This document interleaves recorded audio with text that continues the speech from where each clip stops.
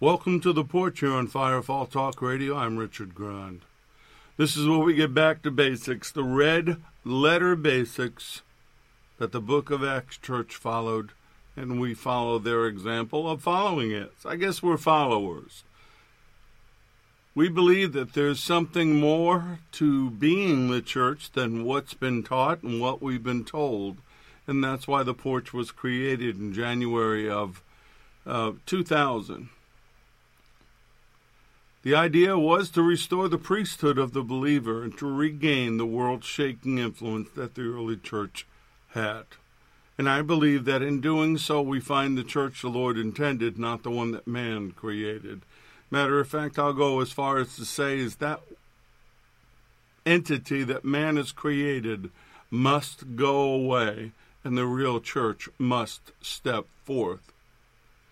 The day of Pentecost is ongoing. The fire of the upper room still burns. It's still available to you if you want it. If you have any questions, go to firefalltalkradio.com, use the contact button, or you can write us directly at the Porch, lowercase, one word, at firefalltalkradio.com. We'll get back to you as soon as we can. If you have a need, you have praise reports, prayer requests, whatever it is, let us know.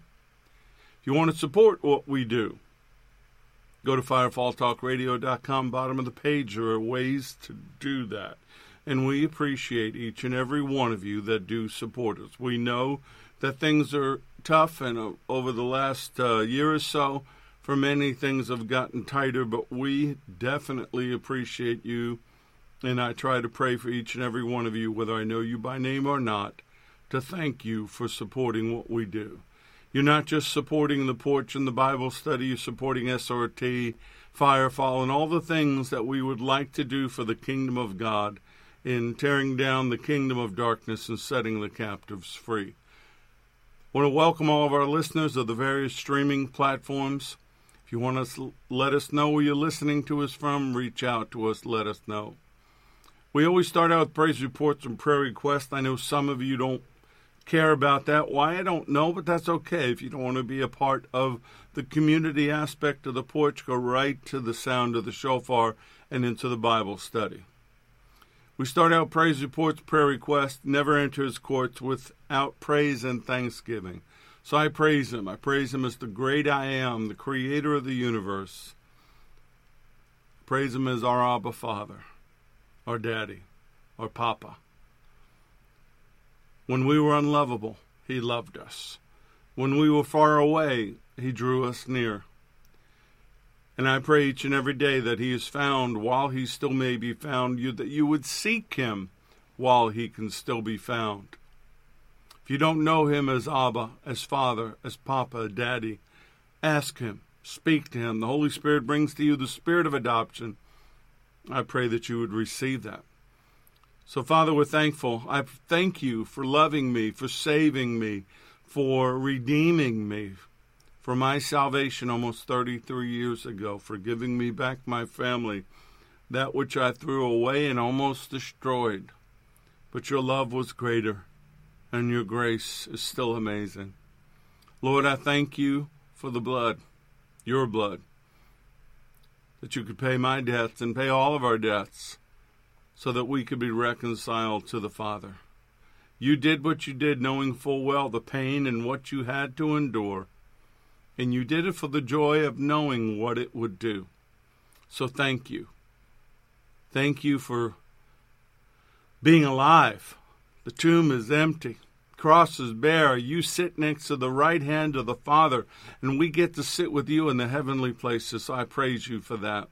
I praise you for the provisions and the protection and everything that you've done for us in sending your Holy Spirit, for the dreams and the visions, living out Joel 2:28 each and every day. I must admit, some of the things you're showing me are disturbing.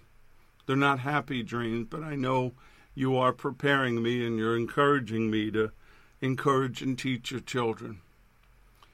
I praise him for his healing virtues, which are still available to each and every one of us that wants it.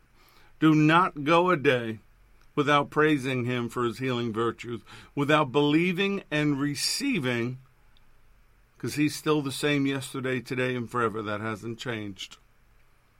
I praise him for being a new creation, for being born again, having my name written in the Lamb's book of life, that I can stand before him without fear. Perfect love has cast out that fear, because I'm not going to be judged by the law. I'm being judged by him and his blood. I thank you that you're getting ready to return. We long for your return. We long for you to fix everything that's broken. But until then, we will tarry. We will occupy, and we will pray. We pray Psalm 122, verse 6. We pray for the peace of Jerusalem. May they prosper who love you. And Lord, I love your city. I love your nation. I love your people. I love your sheep. I pray for the leadership of Israel. I personally am not enamored with them, but that's not my call. But you're in control. You've always been in control, Dad. You've always been in control. When Israel went captive into Babylon, you were in control. When Jerusalem and the temple burned to the ground, you were in control. You're in control now. The enemy cannot do anything unless you allow it, and we trust you. We praise you, but we pray for America. We pray that you'd shed your grace upon us, that you'd lead us out of the darkness, and while you're tearing down, rooting up, and rebuilding, that you would protect those of us that have been loyal, that have not compromised, that have not turned back to Egypt, nor cut a deal with the devil. So forgive us. We pray for the people all around the world that are fighting back, that are standing up, that are pushing back against the tyranny and the things that are happening. Protect your children, Lord. Show the world that you are still the great I am. You are El Shaddai. You are the God of justice, but also the God of mercy. Pray for the fatherless and the widows, the persecuted and the martyred, the poor in spirit, the bound, the oppressed, and those that are victims of injustice. We pray against the slaughter of the innocents, both in and out of the womb, both human and animal. Forgive us for what we do to your creation. We pray for the missing and exploited children and men and women, the victims of human trafficking, sex trafficking. Father, I don't understand how Satan has gotten away with this for so long. But I pray that my brothers and sisters who know how to pray would begin to pray, would push back, would stand up and intercede. We pray for our brothers and sisters, both Jew and believer, who are being slaughtered for their faith, persecuted for their faith. We know that with the coming Antichrist, persecution will increase, and we are in those days. But we believe that that which restrains him, your Holy Spirit, is inside of us. So we stand strong. We stand side by side, shield to shield. We pray for divine wholeness, health, and healing. Let's get back to our divine design, brothers and sisters. Let's get healthy. Part of what we're dealing with is our fault. We haven't eaten right. We haven't taken care of ourselves. We haven't done what our body requires us to do. And I praise him that I am back in that groove and able to do it 3 weeks now, 3 weeks into getting healthier, 3 weeks into battling the debilitating fatigue, which has essentially shut me down for the last 7 or 8 months. But I'm standing strong, and I pray that you will too. I pray that you'll speak to your cells, speak to your DNA, tell them to go back to their divine design. This is not name it and claim it. This is speaking to things not as they are, but as they should be in accordance with his word and his will. So I'm praying that each and every one of you that are sick, that are injured in heart, mind, body, soul, or spirit, be healed right now. In Yeshua's name, let his spirit fall upon you. Let the chains be broken. Be set free. I pray for protection, that Psalm 91 covering, upon each and every one of us, that we would walk in this fallen world totally confident that he is the shield about us, the glory and the lifter of our head. I pray for inspiration, for the fire of the Holy Spirit and the clarity of mind to be able to do everything we need to do. That the doors would open, that those that have been blessed would be a blessing, that we'd be able to be a blessing, that the flow of his blessings would come to us and then to others. So we're praying, and we're asking you to pray with us right now for every one of us, for our needs, our basic everyday needs, our personal needs. And I pray right now you join with me to pray that we get out of debt. Get out of the grip of Egypt. Get out of the grip of this fallen world system, so that if, as they're predicting, and the chairman of Chase Bank said, if there is a catastrophic collapse, we won't be caught in it, because we'll be living in faith, we'll be walking in faith, and we'll be free of the hold of Hasatan and the financial system that he has created. So let's be blessed. Join with us. Believe with us for the flow of the blessings that we have claimed to do everything we need to do. Pray for our lost family members. We were given one commission: go and make disciples. Why shouldn't we start with our family?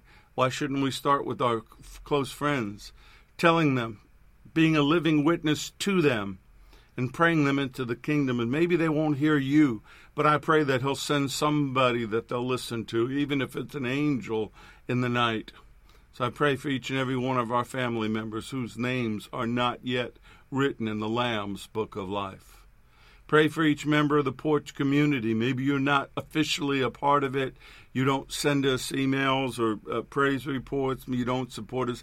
But if you want to be a part of our community, just let us know. I'll add you to the list. I try to pray for everybody that I can remember each and every day. Folks, that's what I do.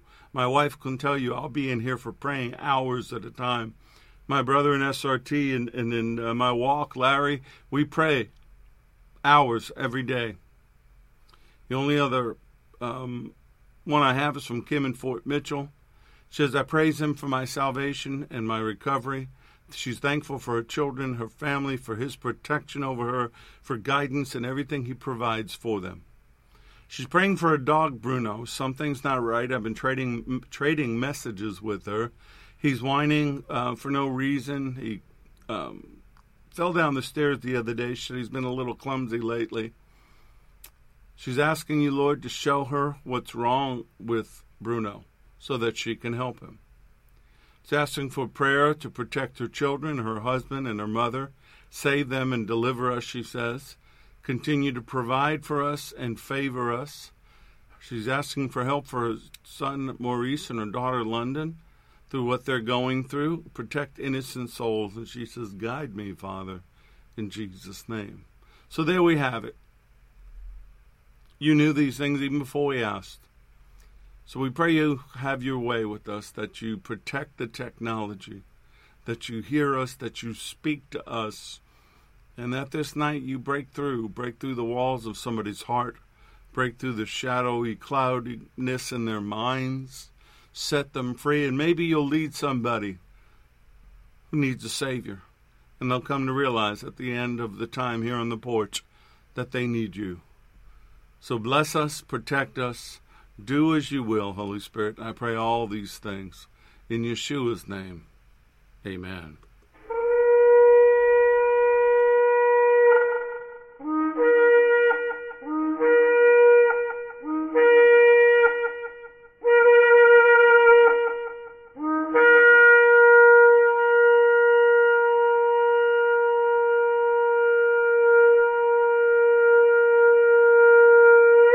These lessons are proprietary information except where noted the information comes from outside sources. A combination of that information, the matter presented is exclusive, cannot be repeated or used without permission. The date of this broadcast serves as the registered date of the following information. So we're still talking about upper room integrity. If you remember last week, you can always listen to a Bible study all by itself. But sometimes, many times of late, I build upon each one. So I would suggest you don't start in the middle, that you hear the last one. But I told you that I was inspired out of John 14:30, where the Lord said to the disciples, I will no longer talk much with you, for the ruler of this world is coming, and he has nothing in me.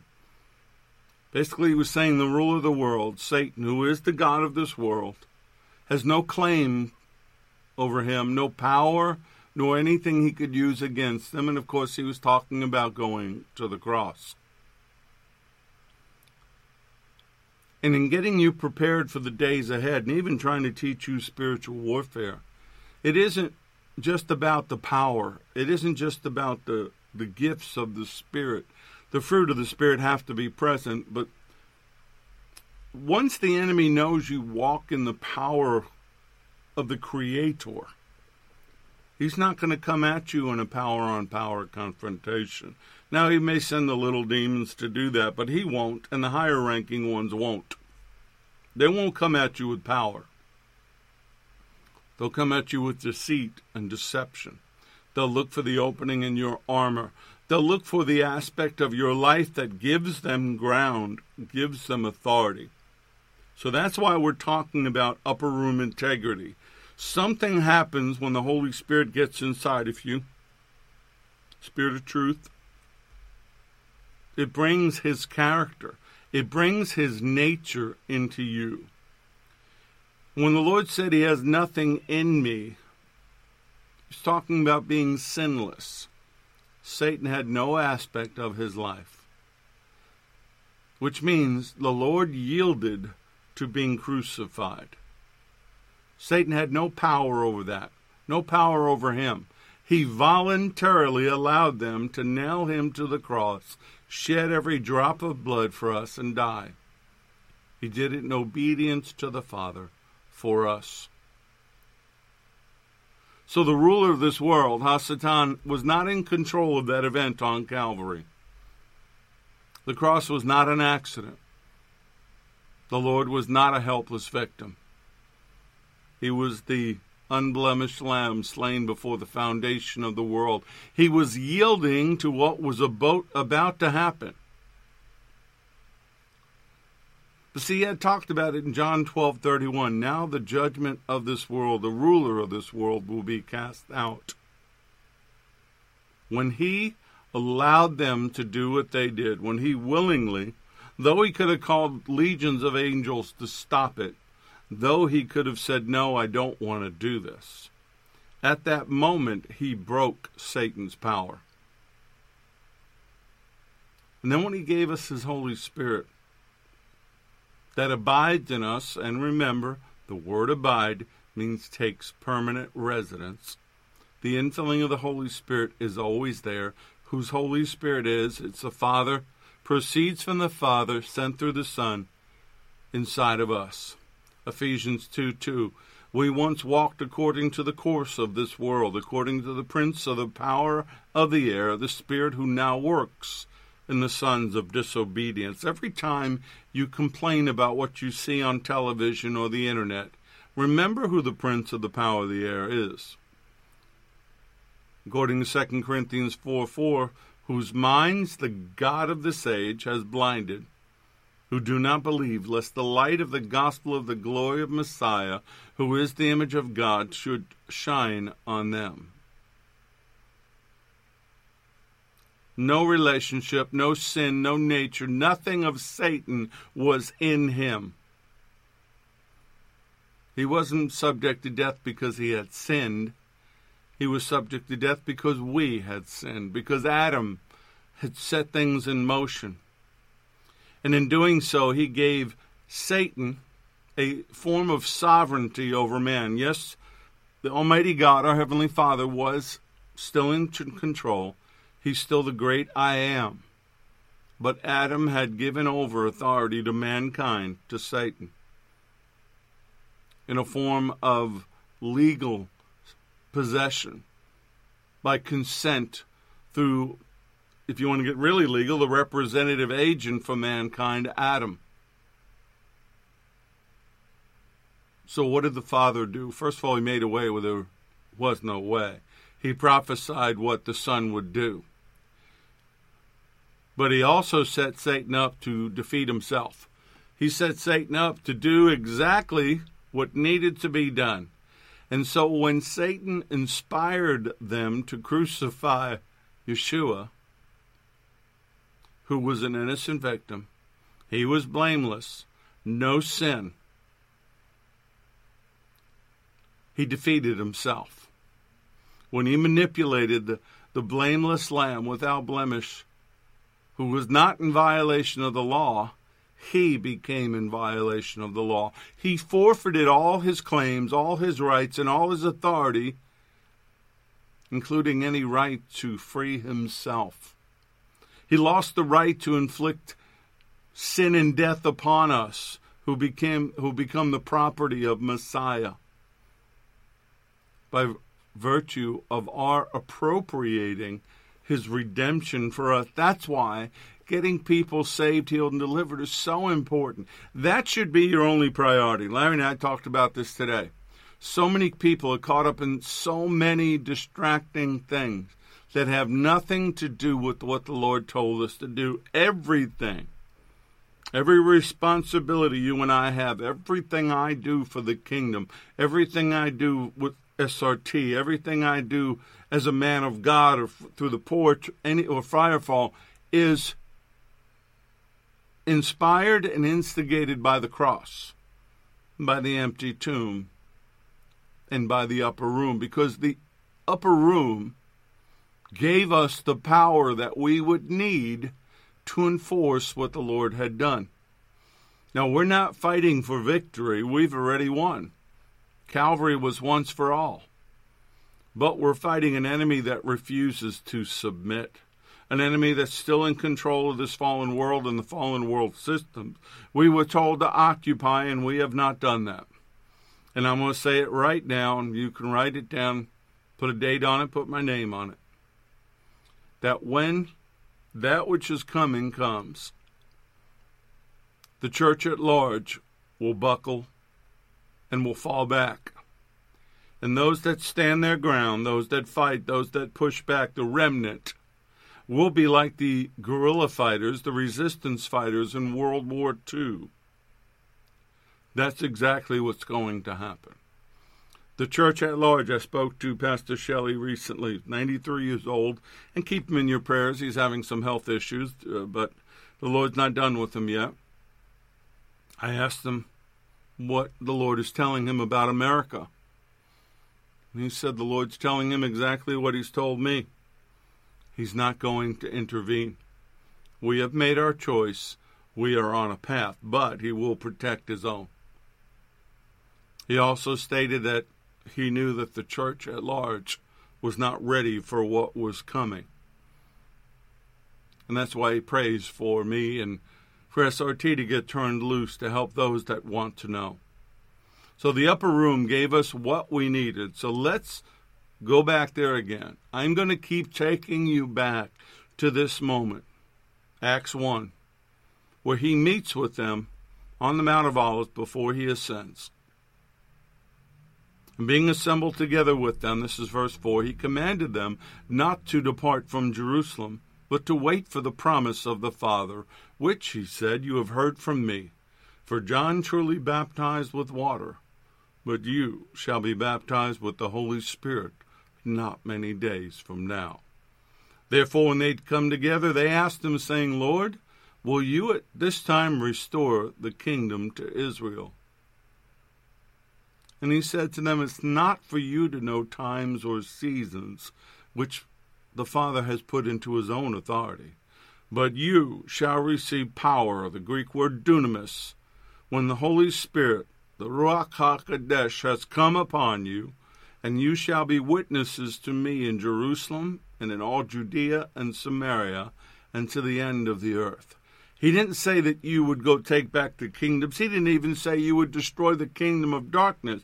He said that they would be witnesses to him. That's how we destroy the kingdom of darkness. That's how we destroy Hasatan. We plunder his kingdom one soul, one person at a time. And if each one of us did that and taught somebody else to do that, of course, it's the exponential explosion. But no, the church is too busy having parties and concerts and gatherings, and we need to get out there. We need to do the job. Man is always like they are. They're always asking when. Oh, Lord, when are you going to do this? Instead of why and how. We want answers, not the responsibility that leads to action. So the first cost, the first price of the upper room experience is personal integrity, humility, and honesty. We're picking up from last week. Integrity will lead to honesty. Humility is having the integrity to know the truth about yourself. So what's the full definition of integrity? It means a firm adherence to a code of especially moral or artistic values, honest and fair. It means being incorruptible. But it also is a soundness, an unimpaired condition. Like a sword has integrity because the metal is good and the edge is sharp. It's not going to break. It's not going to fail.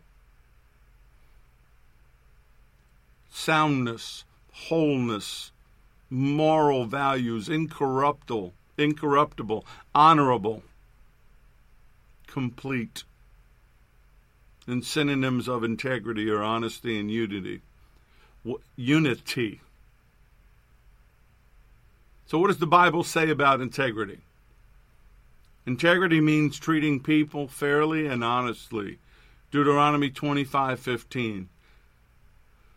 Always use honest weights and measures so that you may enjoy a long life in the land the Lord your God is giving you.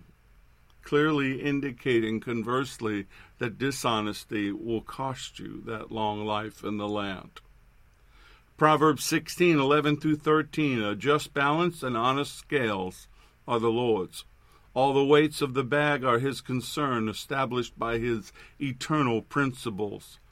It is repulsive to God and man for kings to behave wickedly, for a throne is established on righteousness, which is right standing with God. Righteous lips are the delight of kings, and who speaks right is loved. Integrity means giving your word and keeping it. I've touched on this many times over the years because I've been victim to it, and I'm not somebody that lives that way. If I give you my word, I've sworn to my own hurt, I'll do whatever I said I'll do, even if it costs me physically or financially. But I meet too many people who call themselves born-again believers that have situational integrity, meaning their word is good as long as something else doesn't come along and makes them want to do something else. The concept of integrity will protect you in this fallen world. Psalm 25, verse 21, King David prays for integrity and uprightness to protect him. He says, "Let integrity and uprightness protect me, for I wait expectantly for you." Proverbs 2, 7-8, he stores away sound wisdom for the righteous, those who are in right standing with him. He is a shield to those who walk in integrity, those of honorable character and moral courage. He guards the path of justice. He preserves the way of his saints, his believers. Integrity is so valuable, it's more valuable than riches. Proverbs 28:6. It's better to be poor and honest than to be dishonest and rich. And I'm going to tell you something right now, and you may not like it, you may not agree with it. That's not my problem. That's what the Word says. He's going to test your integrity. And what's amazing, he tested David's. David did a lot of things wrong, things that he knew better. So his integrity wavered at times, but he always repented and made up for it. 1 Chronicles 29:17, David says, "I know, my God, that you examine our hearts and rejoice when you find integrity there." You know, I've done all this with good motives, and I've watched your people offer their gifts willingly and joyously. The Lord hates the lack of integrity. The Holy Spirit is the Spirit of truth. Therefore, if he's the Spirit of truth, he's the Spirit of righteousness, holiness, honesty, integrity, humility. He's all the fruits of the Spirit. Every character and aspect of the Lord is transferred to us by the Holy Spirit. Zechariah 8:16 and 17. These are the things which you should do. Speak the truth with one another. Judge truth and pronounce the judgment that brings peace in the courts at your gates. And let none of you devise or even imagine evil in your heart against another. And do not love lying or half-truths, for all these things I hate, declares the Lord. The Lord hates lying.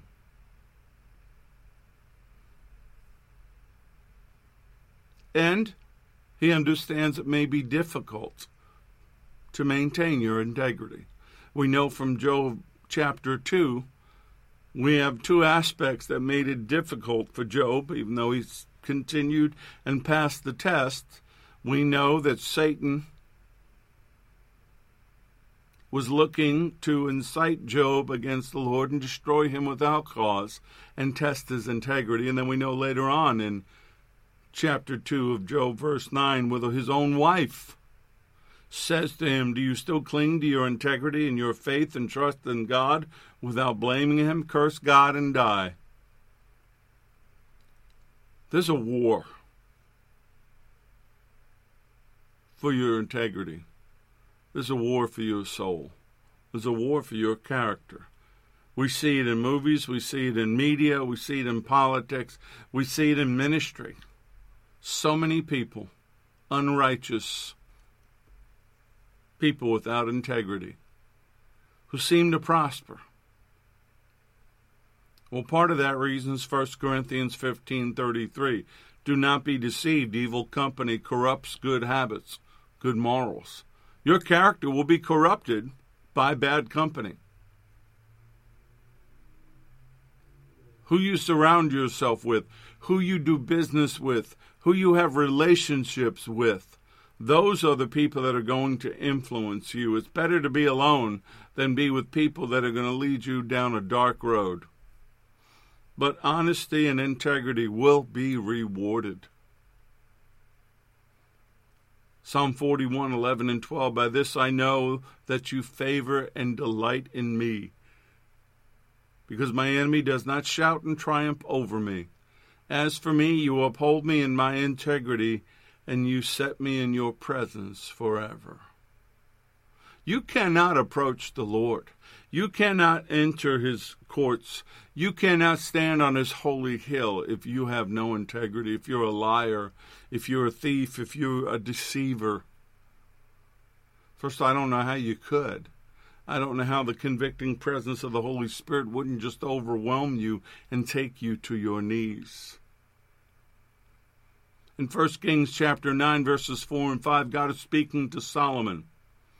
As for you, if you will walk, if you'll live your life before me as David your father walked, in integrity of heart and in uprightness, acting in accordance with everything that I have commanded you, and will keep my statutes and precepts, then I will establish the throne of your kingdom over Israel forever, just as I promised your father David, saying, you shall not be without a man or descendant on the throne of Israel.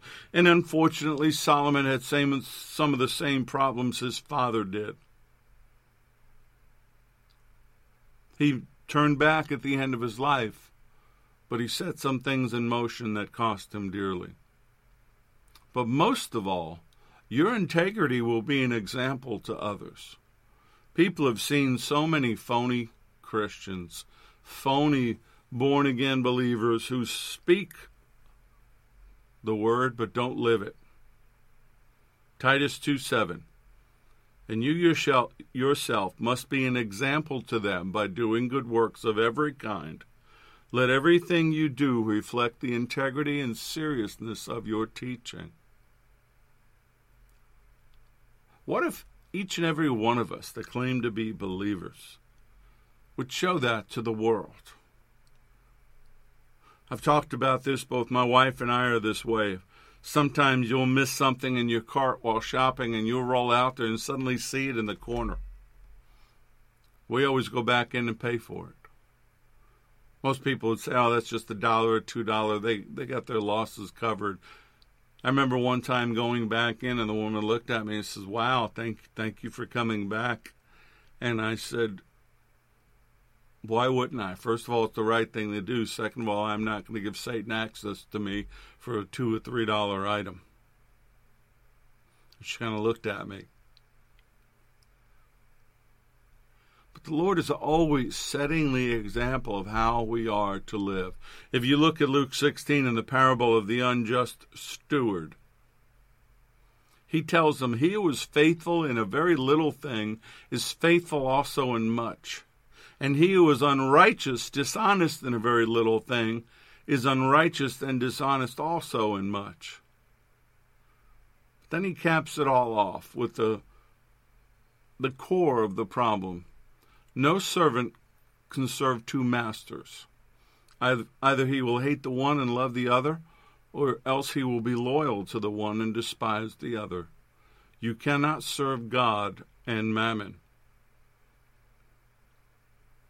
We must have complete love and devotion to only one master. That's our Heavenly Father and the Lord who died for us. But that also means integrity in our relationship with Him. Spiritual adultery is the opposite of integrity. The interesting thing about Luke 16, the parable of the unjust steward, is the Pharisees were listening. And if you look at verse 14, the Pharisees who were lovers of money also heard all these things, and they derided him. They sneered at him. They ridiculed him. Why? Because in the Pharisee mindset, wealth was commonly believed to be a reward from God. Yet he was deriding, and they were deriding him because he was warning about the riches of this world. Let me say that again, and you apply it wherever you want to. Wealth, according to the Pharisees, was believed to be a reward from God, no matter how you got it. Yet Yeshua was saying just the opposite. But when he talks about mammon, which in the Greek form of a Syriac or an Aramaic word for money, riches, poverty, worldly goods, or profit, he was speaking, I believe, and I believe the Lord has showed me, about an actual entity.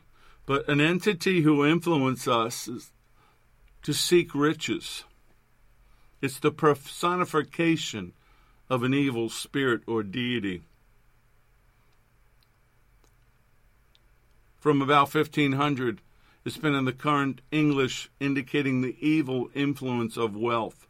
But it's not a word that's used in the Old Testament.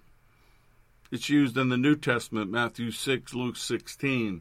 He mentions it in the Sermon on the Mount.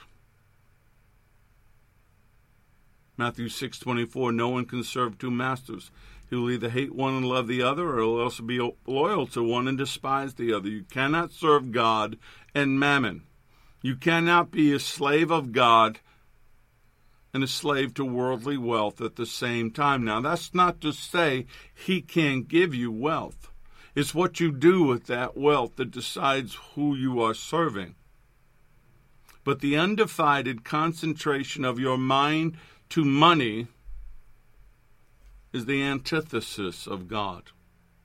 It will interfere with your devotion to Him and your service to Him.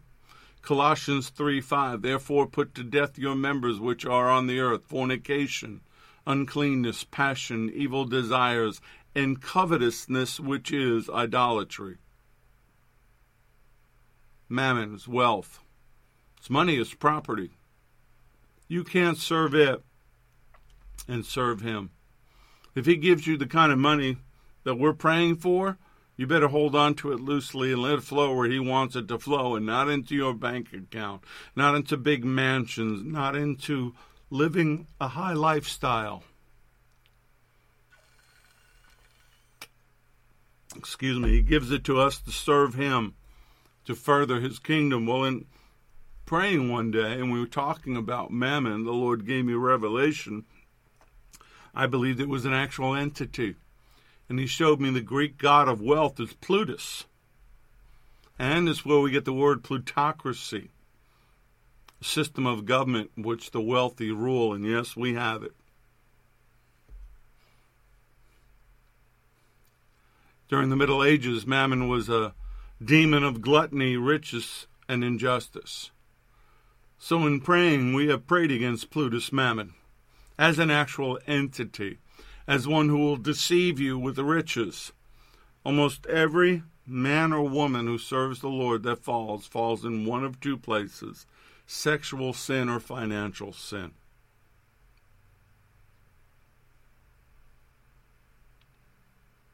Very powerful, very dangerous. In the Divine Comedy Dante wrote in the early 1300s, Plutus was a wolf-like demon of wealth coming up from hell to ensnare the person. Thomas Aquinas said it inflames the human heart with greed. So here's what the Lord was saying in the parable of the unjust steward in Luke 16. He was saying, if I give you wealth, if I give you this money, what are you going to do with it? What's the use for it? And I'll tell you another thing. Having been in ministry, having been on church boards, having been behind the scenes, don't get fooled by what you see. Don't get fooled and believe, well, that person must be doing right because they're flying a jet, or their building is so big, or they run these programs.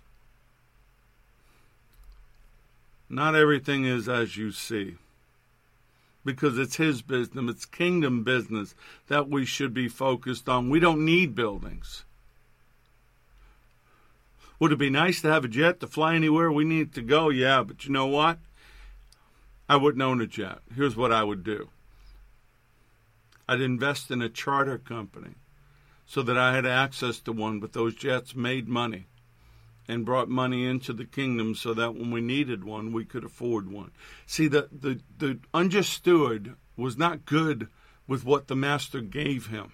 We need to be good stewards of his money. We need to be good stewards with what he's doing. But the only way we can do that is through the internal presence of the Holy Spirit, which is why I have a problem with people who take advantage of the flock and do what they do and live the lifestyles they live, who at one time seem to have the Spirit in their lives.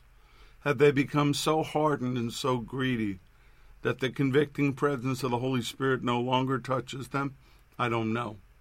But I do know this, John 14, verses 17 and 26. The Spirit of truth, whom the world cannot receive and take it to heart, because it does not see him or know him. But you know him, because he, the Holy Spirit, remains with you and continually will be in you. The Holy Spirit, the Comforter, the Advocate, the Intercessor, the Parakletos, that's where that word from, Strengthener, the Standby, whom the Father will send in my name, the Lord said, in my place will represent me and act on his behalf. He will teach you all things, and he will help you to remember everything that I've told you, says the Lord. How do people get so far off? They stop listening. John 16, verses 7 and 14. But I tell you the truth, it's to your advantage that I go away. For if I do not go away, the Helper, the Comforter, the Advocate, the Intercessor, the Counselor, the Strengthener, the Standby will not come to you. But if I go, I will send him to you to be in close fellowship with you. He will glorify and honor me, because he will take what is mine and disclose it to you. I sincerely believe the Helper, the Parakletos, if he's walking alongside of us, if he's speaking and we're hearing, then we're not going to make that mistake. But see, that's why Satan won't come at you, or his kingdom won't come at you in a power confrontation. They'll come at you with deception. They'll get a thought in your head, hey, you deserve it. After all these years of struggling and suffering, you deserve that money. You deserve that vehicle. You deserve that big house. You can write it off. It's a tax write-off. Everything has got to go through the filter of the Lord. People, and I'm going to say this, and forgive me, I'm not trying to step on anybody's toes. I really am not. Anyone who is deceitful, unscrupulous, who steals money, who manipulates money, who does unrighteous business deals, either no longer has the Spirit in him or never did. You cannot be dishonest. You cannot steal from people, especially family or people that you're in ministry with. You cannot do the things that some people do and be in right relationship with the Lord. I do not believe it, because stewardship is a matter of spiritual integrity. It's the responsibility to manage all resources of the life for the glory of God, acknowledging Him as your provider. The meaning of stewardship in the New Testament, as a believer, you become a house manager for God in this world. The one thing that I always struggled with when we were in churches and I was either on the board or had access to behind the scenes was that more money was spent internally than went out. People were hungry. People couldn't pay their rent. And we were in that position for a little while when we first got to Orlando, and the place we went to, they helped us out once, and then they didn't want to help us out anymore. But the people in the home church we were worshiping with, they helped us out. They gave us food. They got us through a rough patch. That's the book of Acts Church. But stewardship, which really began with Adam and Eve when he gave them authority over the world and what they were supposed to do and be good stewards of his creation, really comes into clear picture in the New Testament, that we have stewardship of everything he provides for us. It all belongs to him, and therefore must be used for his purposes and his glory. And there's a collective responsibility given to us to not just have dominion over the earth, but to care for it, manage it for his glory. And we have not been good stewards of his creation. So whether it's financial resources, real property, anything we have belongs to him. At any time he may do with it as he wills. And, surprisingly enough, he expects you, from what he gives you, for you to bless him. I don't make a big deal out of tithes, gifts, and offerings. I just don't. I'm not going to manipulate you. I'm not going to take Scripture out of context. If you're going to do it, you're going to do it because the Holy Spirit has inspired you. That if I've fed you, if I've done anything spiritually to help you, then you'll do what the Word says to do. Be a cheerful giver. Don't give begrudgingly or with your teeth grinding. But every day we are to be feeding and functioning his kingdom. Not ministries who have built monstrosities to their own egos, and definitely not preachers and teachers and ministries that are taken over by greed. Holman Illustrated Bible Dictionary said greed is the excessive or reprehensible desire to acquire. It's covetousness. We see it in Eli's sons in 1 Samuel 2, where they enjoyed the sin sacrifices that were given to them in the priesthood. They celebrated these things. Look at 1 Samuel 2, verse 29, when the Lord is rebuking Samuel. Why do you kick at my sacrifice and my offering, which I have commanded in my dwelling place, and honor your sons more than me, to make yourselves fat with the best of all the offerings of Israel, my people. They were fattening themselves with the choicest parts of the offering. They were celebrating when people, in effect, they were prospering when the people sinned. I could really go off here, but the Holy Spirit just stopped me.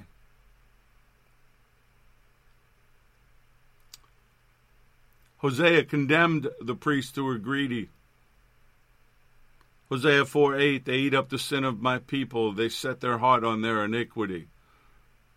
They feed on the offering. I don't understand it. Maybe somebody explain to me. How can somebody who know and love the Lord can prosper and celebrate on people's misfortune?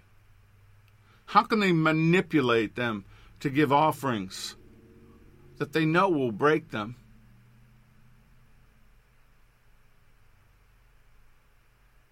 Yeshua warned against this type of behavior in Luke 12:15.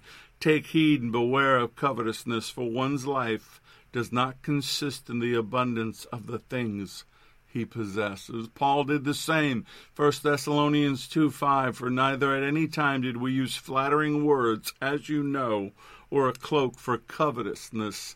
God is witness.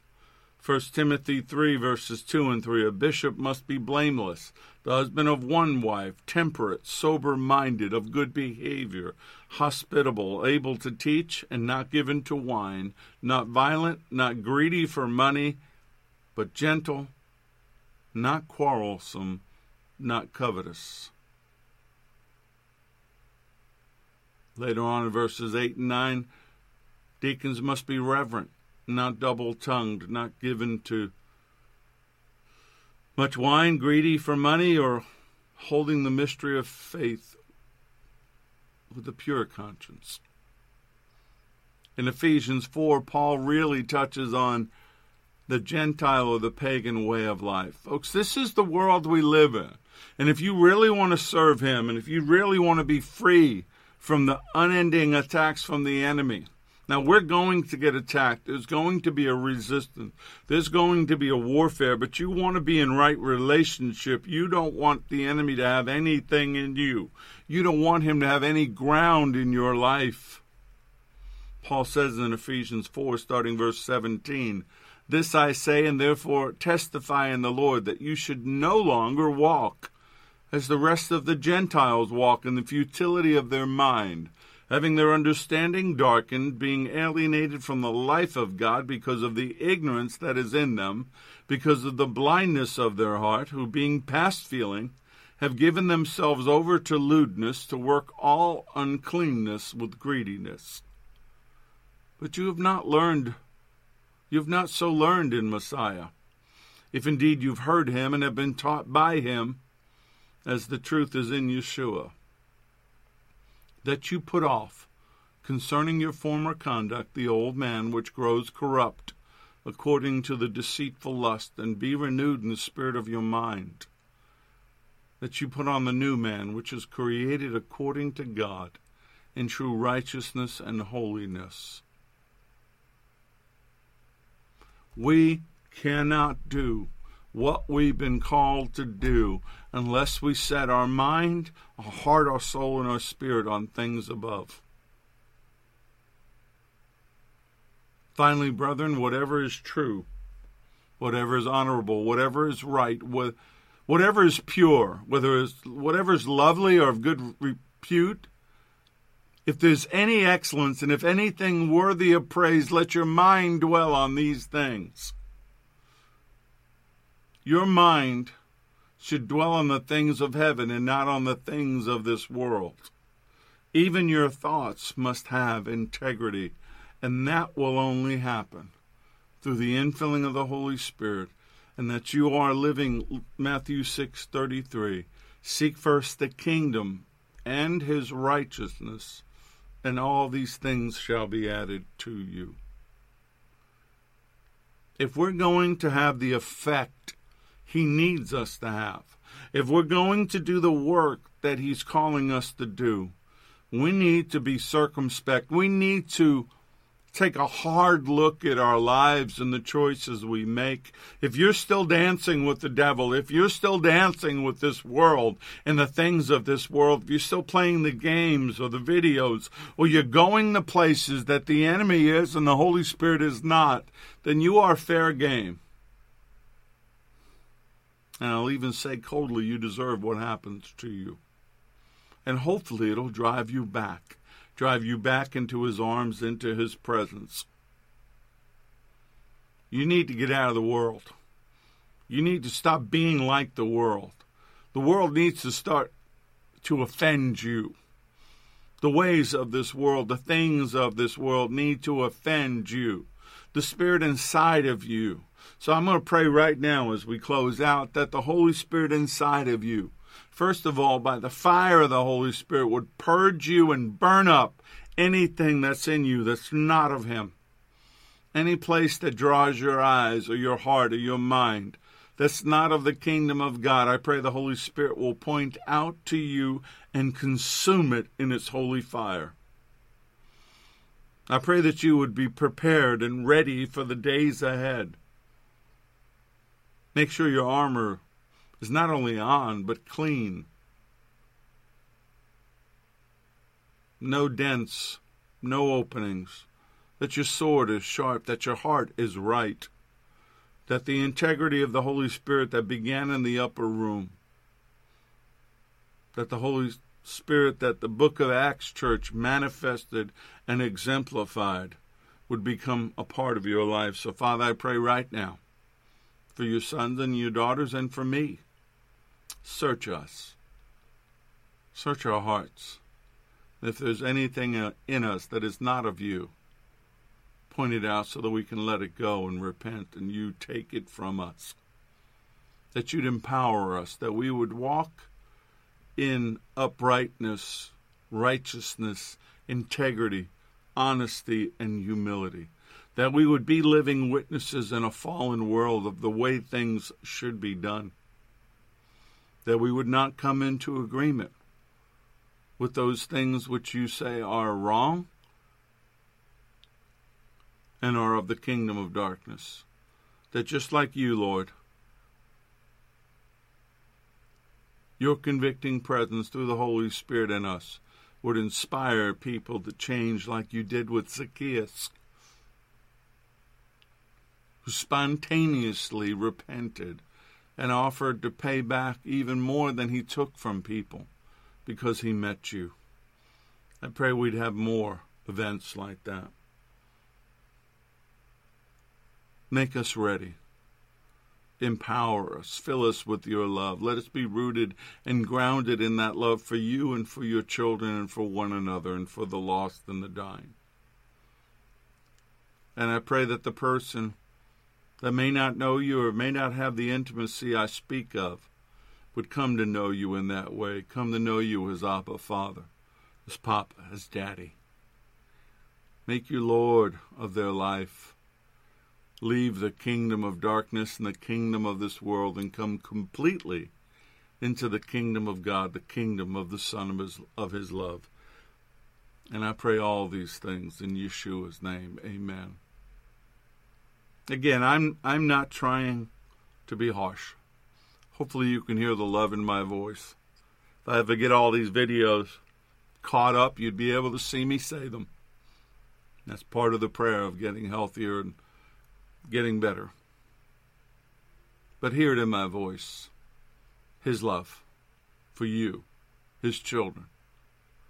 Walk in it. Embrace it. Make it yours. May the Lord bless you and keep you. May the Lord make his face to shine upon you and be gracious unto you. May the Lord lift up his countenance upon you and give you peace, give you shalom. I'm Richard Grund. This has been The Porch on Firefall Talk Radio.